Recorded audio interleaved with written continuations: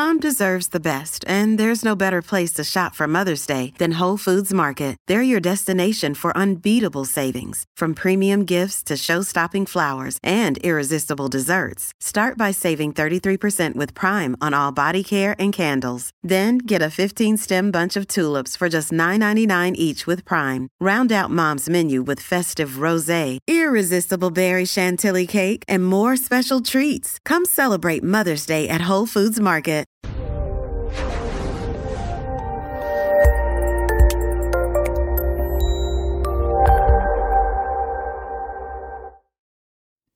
I'd like to welcome everybody to today's presentation on the pharmacology of alcohol. I'm your host, Dr. Dawn-Elise Snipes. In this hour, we're going to explore the impact of alcohol on neurotransmitters and the major bodily systems. As you know, if you've been with me for the past few weeks, all of our bodily systems interact. So if our thyroid system goes wonky, it's going to impact neurotransmitters, which is going to impact mood. If our gonadal hormones go wonky, it's going to impact neurotransmitters, which is going to impact mood and energy and other things. So we do want to recognize that we can't just pluck one thing out. It's important to recognize that anything that we do that causes a change in the system is going to affect the entire system. Heavy drinking, and I use quotes here, they are changing that level as they do more research on it. But heavy drinking has been found to worsen morbidity from chronic disease because it exacerbates the effects of hypertension. You know, when people drink, initially they feel calmer, but as it leaves their system, blood pressure goes up. So it makes blood pressure worse. It can make diabetes worse. Now, there is some argument in there about the effect of alcohol on the regulation of blood sugar, but especially diabetes that is autoimmune in nature can be exacerbated because alcohol contributes to systemic inflammation. It can exacerbate problems with hepatitis, and it interferes with the metabolism and therapeutic actions of various medications. So we do want to pay attention to this. Cytochrome, I think it's P450, the grapefruit enzyme is, or the one that we need to be concerned with if we take medications that are metabolized by that. We can't eat grapefruit. So they say, look for the grapefruit warning. Anyhow, that means that whatever that medication is broken down in the liver. And if the liver is inflamed because of alcohol use or misuse, then it's going to potentially inhibit the breakdown of those medications. And most of your medications, from NSAIDs to psychotropics to even warfarin, are on that list. According to the Dietary Guidelines for Americans 2015 to 2020, moderate drinking is up to 1 drink per day for women and up to 2 drinks per day for men. And you can go to that website and figure out how much a drink is. It's not a tall boy. You know, we want to recognize that 1 drink is really only a couple of ounces of, like wine, and, much less than that of hard liquor. Deficiencies in folate, thiamine, B6, those are all B vitamins, omega-3s, folic acid, I have folic acid on there twice, sorry, zinc, choline, iron, copper, selenium may play critical roles in problems that are caused by alcohol consumption. These minerals and vitamins are responsible or are needed for your body to break down amino acids and to make the neurotransmitters that help you feel, happy, healthy, energized, whatever. And they also are needed in order to create other substances that are neuroprotective. So while in themselves, they may not be neuroprotective, they're necessary for your body to create neurons, neurogenesis, neuroprotection. They're also necessary for neurotransmitter creation and modulation. The take home with that, with the nutrition, is that it's really important for people who are using alcohol, especially if they're heavily using alcohol, to be aware of their nutritional intake and to try to maximize their diet to the best of their ability. And that may mean also consulting with a nutritionist. In terms of what alcohol does in the body, when people drink alcohol, it upregulates GABA. GABA is your internal, your natural Valium. Well, that helps you get calm. So the body responds with what's considered hypersedation, because you're getting a whole lot more GABA than your body would naturally dump. So you're getting a whole lot more relaxed than you naturally would. The body responds to this. It says, oh, you are getting way too relaxed. This is not normal. So it upregulates the antagonist of GABA, which is glutamate. And remember, we've talked many, many times about hot and cold water in a bath. Your body wants to keep it warm. When you have too much GABA, it gets really, really cold. So the body responds by saying, oh, that's too cold in here, so I'm going to upregulate glutamate, which would be akin to the hot. When the alcohol wears off, the person feels anxiety symptoms because of the excess glutamate. So the alcohol leaves the system and, the GABA receptors stop being stimulated, but the glutamate is still there, which is why we have an increase in body temperature, heart rate, respiration, and anxiety. Long-term use of alcohol leads to an increase in glutamatergic receptors in the hippocampus. So the body, if you're chronically using alcohol, the body says, okay, we are regularly too sedated. So in order to respond to that, I am going to increase the number of glutamate stimulating receptors in the hippocampus. Well, that means that when the person's not using alcohol, they are often probably going to feel higher levels of anxiety and agitation because they have so many more receptors now. Low to moderate levels of alcohol increase dopamine release, but high levels in the person who just occasionally uses actually dampen it. That is protective. Your body's saying, okay, when you get a little bit in your system, that feels good. But when you get too much, that's toxic. And that's, hangovers and all that other stuff.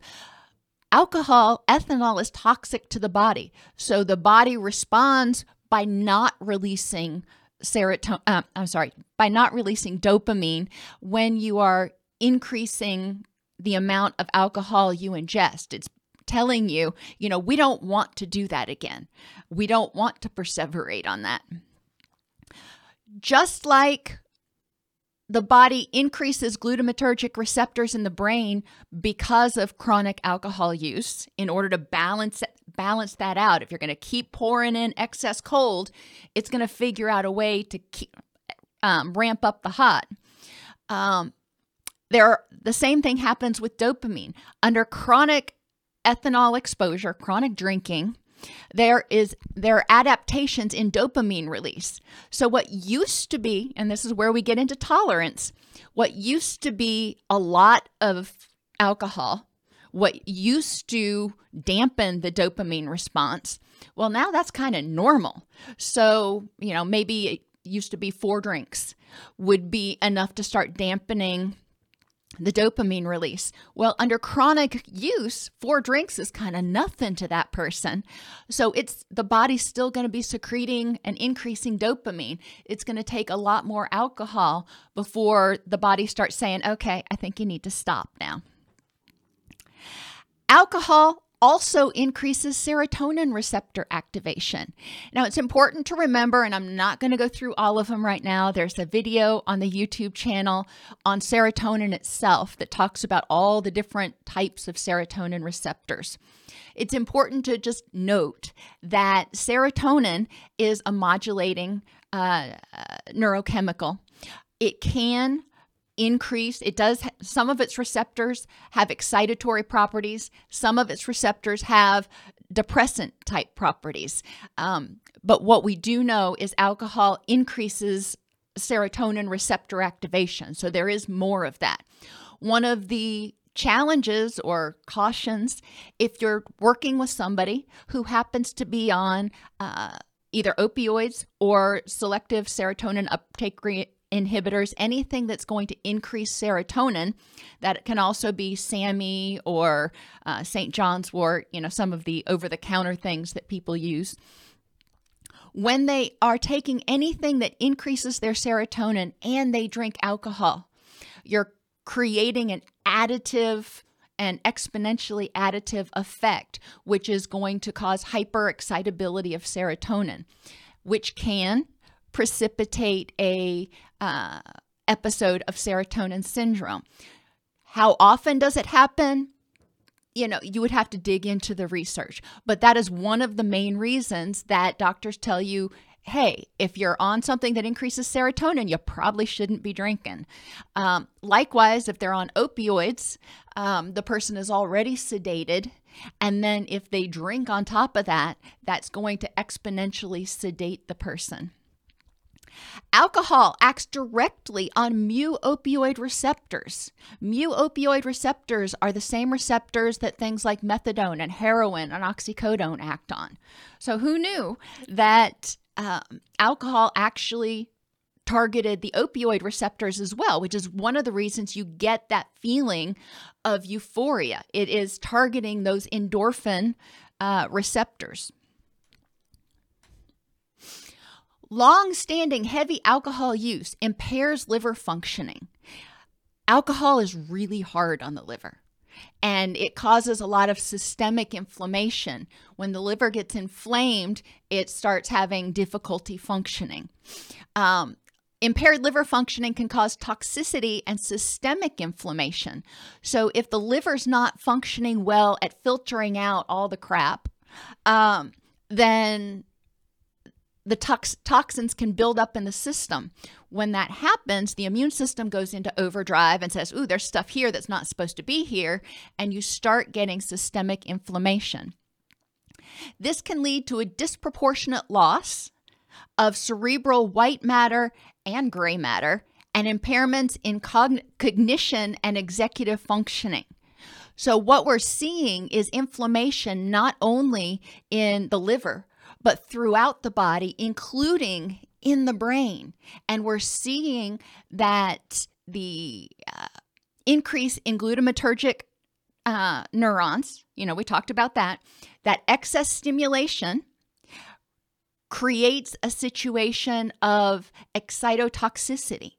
So, and we've talked about that in other classes. When there is too much stimulation in the brain, when it's running, quote, too hot, so to speak, we start to see neuronal death. And we do start seeing that as a result of alcohol usage. As the brain adapts and becomes more excitatory. So when somebody's not under the influence, when they're not artificially upregulating their GABA, then they've got way more glutamate than they really should have, or glutamatergic activity than they really should have going on. And that can contribute to neuronal death. Postmortem studies showed that about 75% of heavy drinkers have significant brain damage or degeneration. This is not necessarily just people who are defined or identified as having alcohol use disorder. These are people who are, quote, heavy drinkers, so more than 5 drinks a day. Regarding gray matter degeneration, so we've got both white and gray matter in our brains. Thiamine deficiency alone reduces neurotrophic protein levels in the thalamus and neurotransmitter levels in the hippocampus and the cerebral cortex. So we've got gray matter degeneration resulting partly from thiamine deficiency. But what we do see is in these areas of the brain, we have a reduction in neurotransmitter levels. We know that we don't want to start monkeying with those neurotransmitter levels, or it's going to start impacting mood and energy, libido, and the list goes on. Alcohol abuse and thiamine deficiency together cause greater reductions in white matter volume. They have found some, and we're going to talk about Wernicke-Korsakoff syndrome in a little while, but they have found Wernicke's encephalopathy in people who are anorexic or in people who have had gastric bypass surgery because of inadequate absorption of thiamine. However, if the person has a thiamine deficiency because of alcohol abuse or in addition to alcohol abuse, it causes even greater reductions, even greater toxicity in the brain and loss of white matter volume. Strategies designed to reverse thiamine deficiency, in the case of Wernicke's or Wernicke-Korsakoff, oftentimes it starts with intravenous thiamine replenishment, followed by significant doses of oral thiamine. But they do not fully restore cognitive or behavioral functioning. I worked with a man, and interestingly enough, in the 14 years that I worked in residential treatment, there were only 2 people that I encountered that were demonstrating significant, long-lasting impacts from excessive alcohol use. But there was one gentleman I remember specifically, and I was an intern at the time, and had I known what I know now, I would have stood up and screamed from the rooftops. But while he was in treatment with us, his cognition declined markedly, and even once he was sober, even once he was clean, his cognition didn't return. And had he had some thiamine infusion, it could have helped some, but it probably still wouldn't have been 100% recovery. Cognitive impairment in humans can be partially reversed by abstinence, so just getting it out of your system can help a lot. But more than 50% of people have persistent alcohol-related deficits in learning, memory, and executive functioning. It doesn't mean that they are going to be confined to an institution, but what it does mean is, if they were super duper sharp before they started heavily drinking, they may not ever return to that, pre-drinking level of mental acuity. So it is important to recognize that heavy drinking, once you start losing those neurons, there's only so much your body can do to regenerate. Since alcohol-related cognitive impairment can persist after detox, it can be difficult to diagnose and can confound the course of other neurodegenerative diseases, including Alzheimer's and dementia, especially vascular dementia. Now, we know that inflammation is problematic and correlated to systemic inflammation, the development of Alzheimer's. We know that high blood pressure, stroke, and oxygen deprivation to the brain because of excessive sedation can all contribute to vascular dementia. So people who have been using alcohol are at higher risk for cognitive related diseases. And, like we said, sometimes it's harder to differentiate, is this cognitive impairment because of loss of white matter or gray matter because of the alcohol use, or did the person have a stroke, or are they suffering from vascular dementia? The treatment plans are very different for someone who has vascular dementia or early onset Alzheimer's versus someone who is, quote, simply recovering from heavy alcohol use. Acute hepatic encephalopathy. Now, it took me forever to figure out how to spell that over and over again. I know you didn't need to know that, but whatever. Acute hepatic encephalopathy is a neuropsychiatric disorder that is clinically manifested by confusion, difficulty thinking clearly, coma, that's one of those clues there, tremors, loss of fine motor coordination, hyperreflexia, so excessively responsive reflexes, slowed speech, and mild cognitive impairment. People with acute hepatic encephalopathy may have deficits in their ability to work and capacity to carry out activities of daily living in the absence of overt encephalopathy. So they may only have mild symptoms, but you start seeing that this person is evidencing more difficulty thinking clearly, confusion. They have more difficulty signing their name, loss of fine motor coordination. It's certainly worth getting this evaluated. Hepatic encephalopathy is a swelling of the brain caused by toxins because the liver can't clear out the toxins quickly enough. So if the liver were healthy, then theoretically it would clear out. Wernicke's encephalopathy, which is what I was mentioning earlier, is an acute neuropsychiatric disorder caused by thiamine deficiency. Symptoms include altered mental status. Again, it can be confusion, disorientation, delirium, ataxia, and ophthalmoplegia. I always struggle on that one, obviously. Ophthalmoplegia is when people lose control of their eyes. And I did have one client, I remember, who was experiencing this when she was in clinic. Her eyes were fixated up and right, and she couldn't move them. She couldn't look down.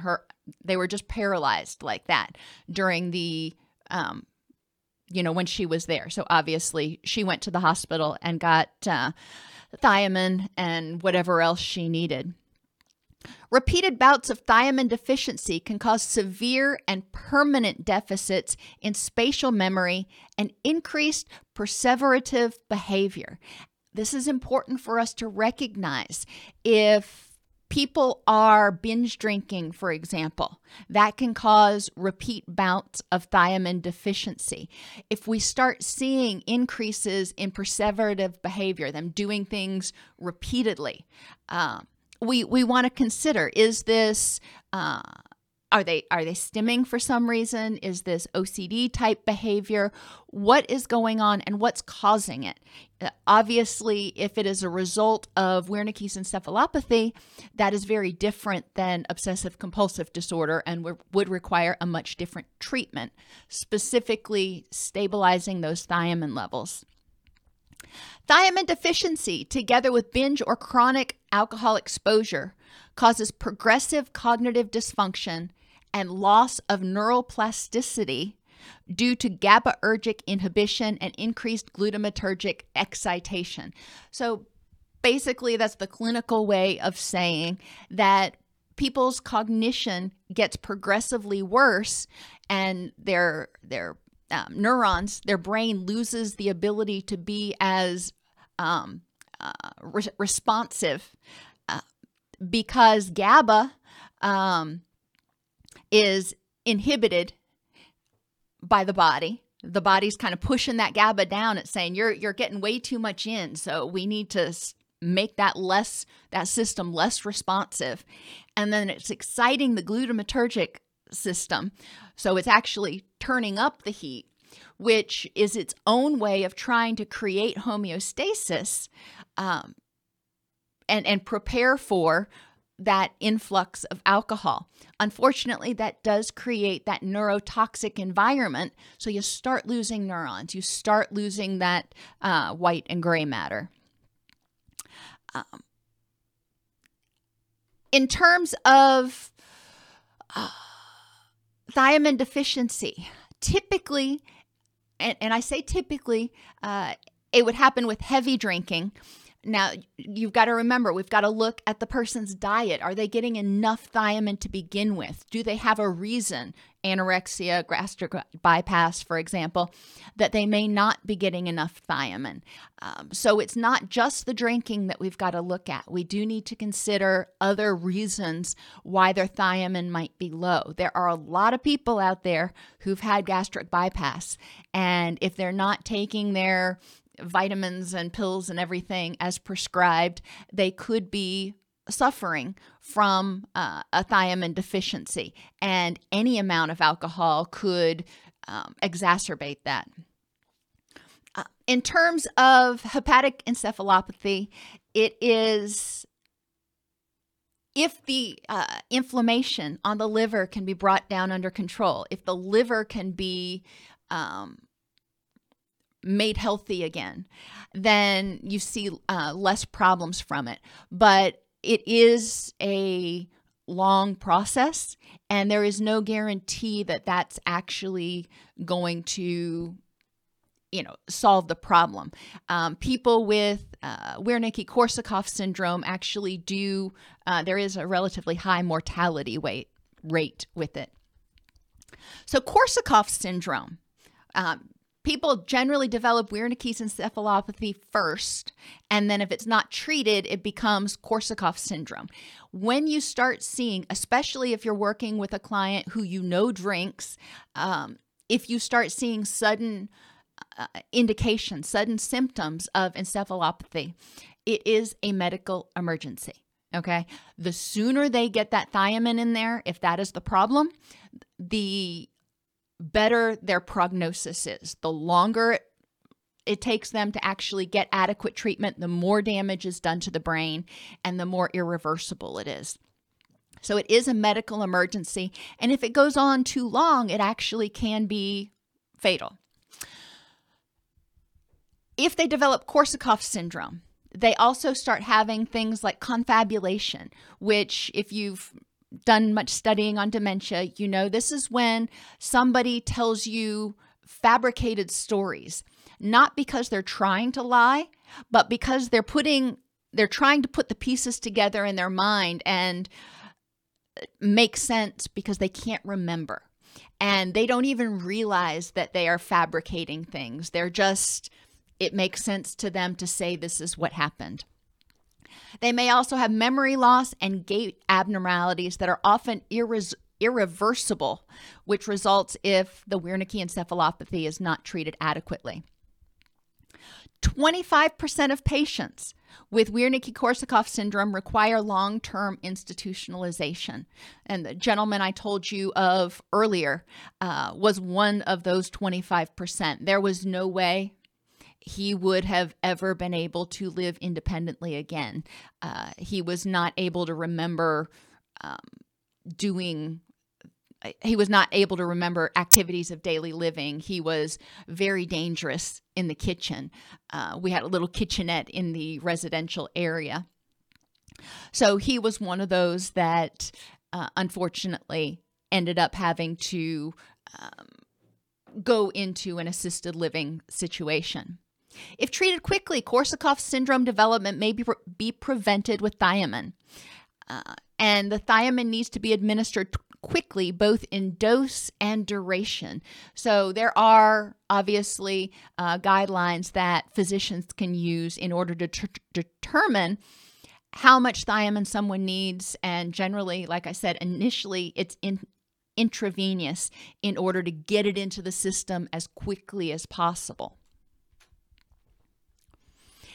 Heavy alcohol use may also be associated with circadian abnormalities, short sleep duration, obstructive sleep apnea, and sleep-related movement disorder. This, again, is heavy alcohol use. This isn't necessarily someone who has alcohol use disorder.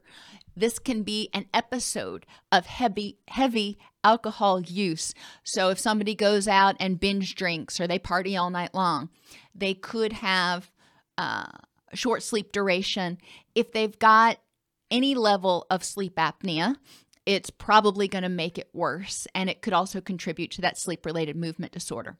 Why is that? Well, alcohol acts as a sedative that causes presynaptic release of GABA into the brain stem, which slows everything down. Okay, well, that's typically what people want when they're drinking, is to help calm down. They want to feel relaxed. Well, it makes them really relaxed. So when that's released into the brain stem, not only do they feel less stressed, but it also slows their breathing, slows their heart rate, which can contribute to periods of hypoxia or stopping breathing when they're sleeping. The presynaptic release of GABA in the brain stem also interacts with several other neurotransmitter systems, including serotonin and glutamate, which are important in the regulation of sleep. Remember that when we are getting ready to get sleepy, the melatonin system is kicked on, and your body breaks down serotonin to create melatonin to help you get sleepy. Alcohol abuse and dependence are associated with downregulation of brainstem GABAergic systems. We talked about that. The brain it recognizes it's getting too much GABA flooding the system, so it's downregulating all of those systems. It's saying, even when you're prompted, only give 50% or, whatever. Chronic sleep disturbance and disrupted melatonin rhythms also go along with that.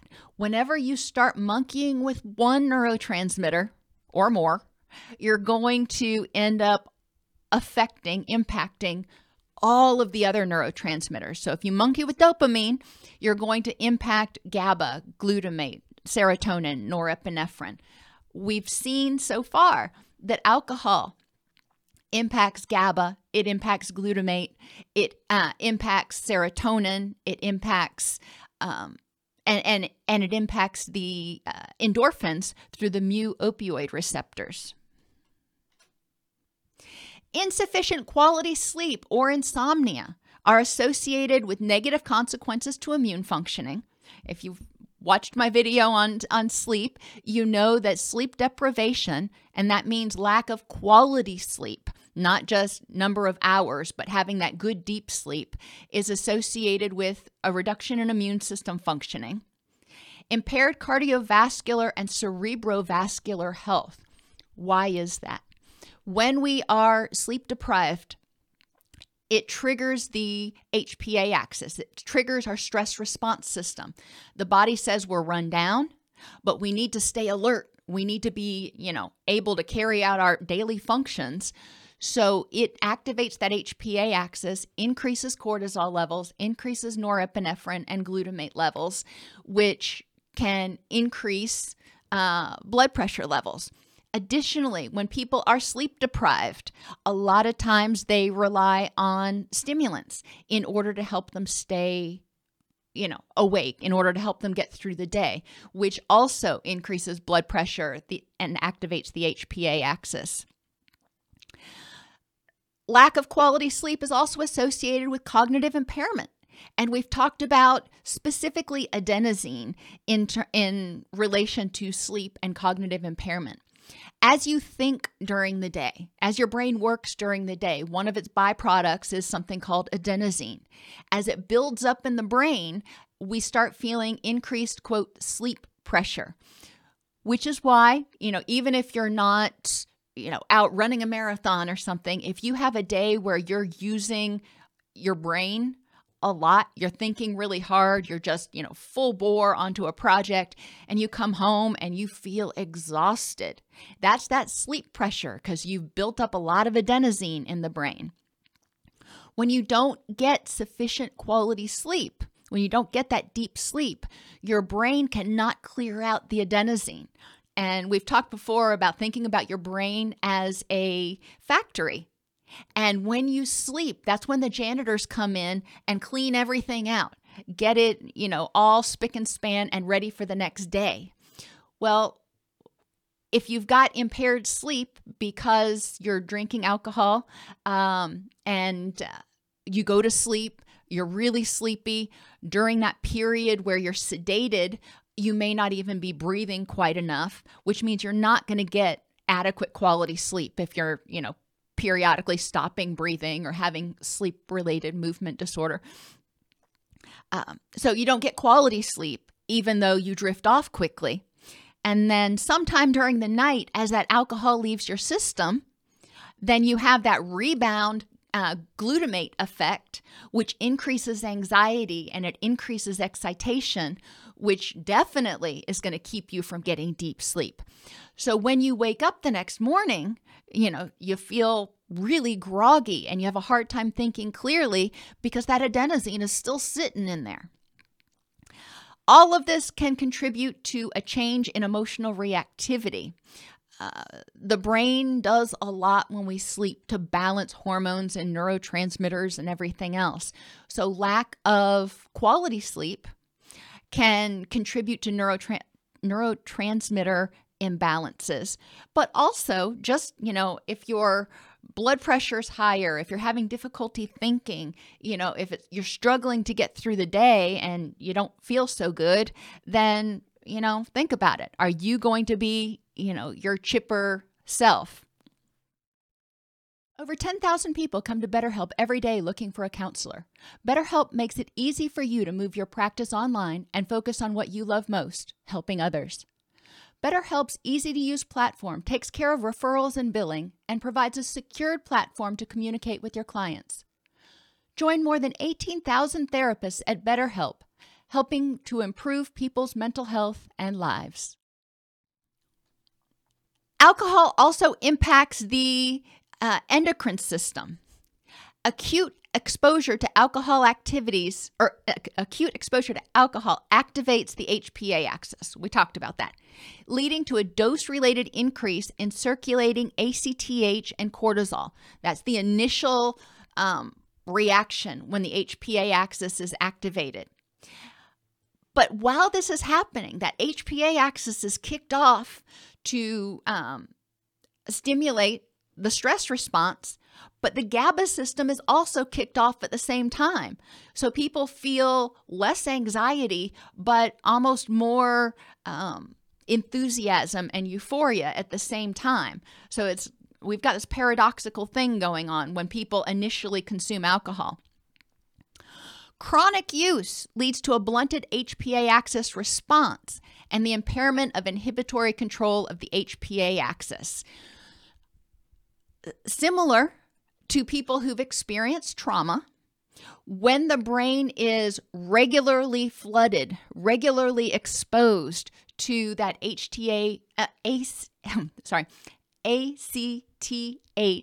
and cortisol, glutamate, norepinephrine, all those excitatory neurochemicals, eventually the brain starts going, okay, that's too much of that too. So I need to be less responsive to that, which leads to a feeling of flat. A lot of times when people are in early recovery, because their HPA axis is blunted, nothing really gets them excited. Nothing really makes them angry. It's really hard to motivate them and get those excitatory juices flowing.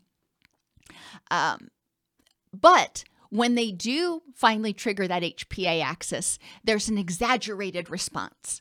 So we've talked about the phrase I use usually is the flat and the furious. So people go from being kind of flat, kind of blah, kind of whatever, to either super excited or super enraged or anxious beyond belief. There is no middle ground. There's no happy. There is no irritated. It's enraged. Which this emotional dysregulation contributes to impulsive activities. It can contribute to interpersonal problems. It's one of those things that, for example, dialectical behavior therapy is excellent at helping people address, helping them start learning how to re-regulate themselves when they become dysregulated, because it's going to take a little while for the brain to repair itself, for the HPA axis to rebalance, knowing that, hey, we're not going to be flooded with that GABA stuff all the time anymore. That doesn't happen overnight. That takes time. So in that early recovery period, in that detox period, it's important for people to have tools in order to handle the dysregulation. Chronic alcohol exposure causes a decrease in testosterone and progesterone and an increase in estrogen in both sexes. So let's think about what that means. Testosterone, when people don't have enough testosterone, especially males, they tend to feel depressed. They tend to feel flat. Testosterone and estrogen are neuroprotective. But when people have too much estrogen, they tend to feel anxious and irritable. So it is important to recognize, and progesterone is the hormone that is broken down to make cortisol. So if we have a reduction in progesterone, then the body has difficulty making cortisol, your main excitatory stress chemical, which is another thing that may contribute to the flat reaction because the body just doesn't have the gas to go. Chronic alcohol exposure reduces the response to thyroid stimulating hormone, or TSH. So in addition to reducing testosterone and progesterone, the body also, becoming resistant to cortisol and the other glucocorticoids, the body also starts having insufficient levels of thyroid hormones. Thyroid stimulating hormone is secreted. And again, the brain says, we've been doing this too much. I think we're not going to react right now. Which means T4 thyroxine is not released from the thyroid. In order to have adequate thyroid functioning, T4 has to be released and broken down into T3. So another thing that we can see in some people with heavy alcohol use is thyroid dysfunction. We know that hypothyroid looks like depression, has a lot of symptoms that overlap with depression, and hyperthyroid has a lot of symptoms that overlap with anxiety and hypomania. Interestingly, there is a significant positive correlation between free T3 and alcohol-seeking behaviors in alcohol-dependent individuals. What does that mean? T3 is your basic thyroid hormone. That's what you need in order to regulate your metabolism. You got to break that T4 down into T3. And they found in people who are alcohol dependent, when they have excessive levels, which would tend to indicate hyperthyroid, there's significant alcohol-seeking behavior. Well, totally makes sense. If they are anxious, if they are excessively revved, then they may be seeking to self-medicate by increasing their GABA, increasing their sedation, counterbalancing that excess T3 with, drumroll, alcohol.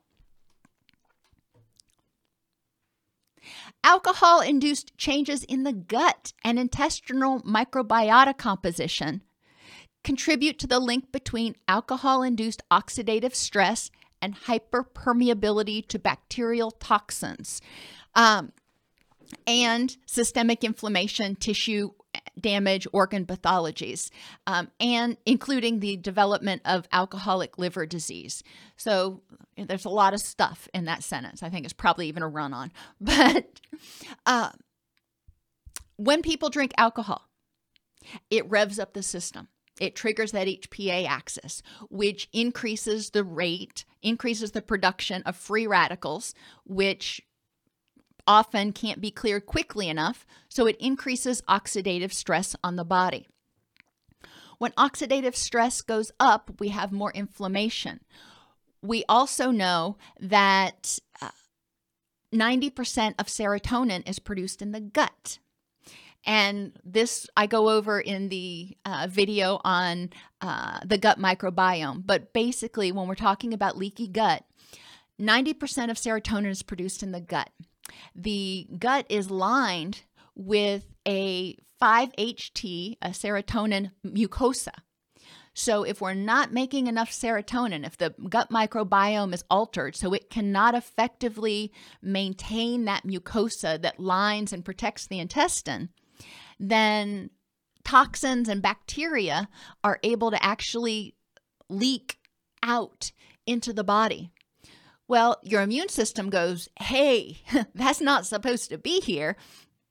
And you've got these toxins circulating throughout your body. The immune system going, oh, no, not in my house, contributes to increased inflammation systemically. Dysbiosis, which is, pathological alteration of that gut microbiome of the bacteria in the gut. It can be caused by alcohol. We do know that alcohol causes a bacterial overgrowth of the wrong bacteria and undergrowth of the right bacteria. There's over I think I remember 100 million types of different bacteria in your gut. But it also is contributed to by diet. A lot of people who heavily use alcohol, especially those who have alcohol use disorder, may not have the best diet in the world. So dysbiosis can be caused by diet, disruption of circadian rhythms, and we already talked about how alcohol itself disrupts circadian rhythms. So a side effect of alcohol, in addition to ethanol just being toxic to certain bacteria and promoting of others, the systemic effects of alcohol that disrupt the circadian rhythm can intensify the disruption in the gut microbiome. Illness also changes the gut microbiome, as does stress. And we've talked before about the gut-brain axis. When the gut microbiome changes, that is sort of the weather report, if you want to think of it that way. And the gut, through the vagus nerve, reports to the brain what's going on. It says, okay, we've got alterations down here, so you need to decide how to proceed. And so the brain gets the message that things are not going so well and responds however it responds. And then obviously alcohol consumption. So all of these are targets that we can work on with our clients, or at least educate them about, that even if they are still using alcohol, if they drink, it's ideal if they wait to go to bed or they stop drinking. So when they go to bed, their blood alcohol is 0.0. Not legally drunk. We want people who have no alcohol in their body. That's the first step to helping them get better sleep. Also, sleep hygiene. We want to educate them about the impact of nutrition. I mean, you need calcium, iron, thiamine, folate, zinc, the list goes on, in order to, for example, break tryptophan down into 5-HT, down into serotonin. So you don't just need the protein, you also need all those other ancillary vitamins and minerals. We can educate people about that. We can't prescribe for them what to eat, but we can help them understand that nutrition is an important part of recovery process, whether you're working with them because they've got anxiety or depression or fibromyalgia. Nutrition is going to play a big part. Stress management, well, that's right up our alley. We can help people develop distress tolerance skills, mindfulness, coping skills, etc. And then just education about the impact of alcoholic beverages can go a long way for people. Not everybody's going to stop drinking. That is one of those things that in our country, a lot of people are very determined that they are going to be able to drink, and doing it smartly. It's not a word, but it is one of the keys that we can help people with. As I said earlier, alcohol suppresses the immune system, making people more susceptible to illnesses. Now let's think about that right now in today's world. Do you really want to be doing anything to impair your immune system? I know I don't. It's important for people to recognize that certain behaviors they do may make them more at risk. We know that, American Cancer Society identifies alcohol consumption as one of those risk factors for the development of cancer. 600,000 people are going to die this year, more than that, are going to die this year from cancer. If reducing alcohol consumption could help with that, that might be something people want to know. And don't assume people know this. You may not feel the need or want to go through it with them step by step, but it is important to have informational literature around that they can read. It's great to have it in the waiting room, because while they're twiddling their thumbs, they may look at different handouts or whatever that are available. Chronic alcohol exposure also interferes with normal functioning of all aspects of the adaptive immune response. Remember that adaptive immune response is when your body is exposed to a pathogen and it identifies it and says, oh, this is not a good thing. Let me learn how to defeat it, so the next time it comes around, I don't get as sick, or I don't get sick at all. Well, alcohol prevents that. So your body doesn't really learn. So people tend to get sick. Not only are they more susceptible, but they tend to get sick, which basically from the same things, because their body doesn't learn. Acute alcohol inhibits and chronic alcohol accelerates inflammatory responses, partially due to activation and progressive dysfunction of the HPA axis. So again, back to that good old HPA axis. When the system is functioning normally, there's a stressor.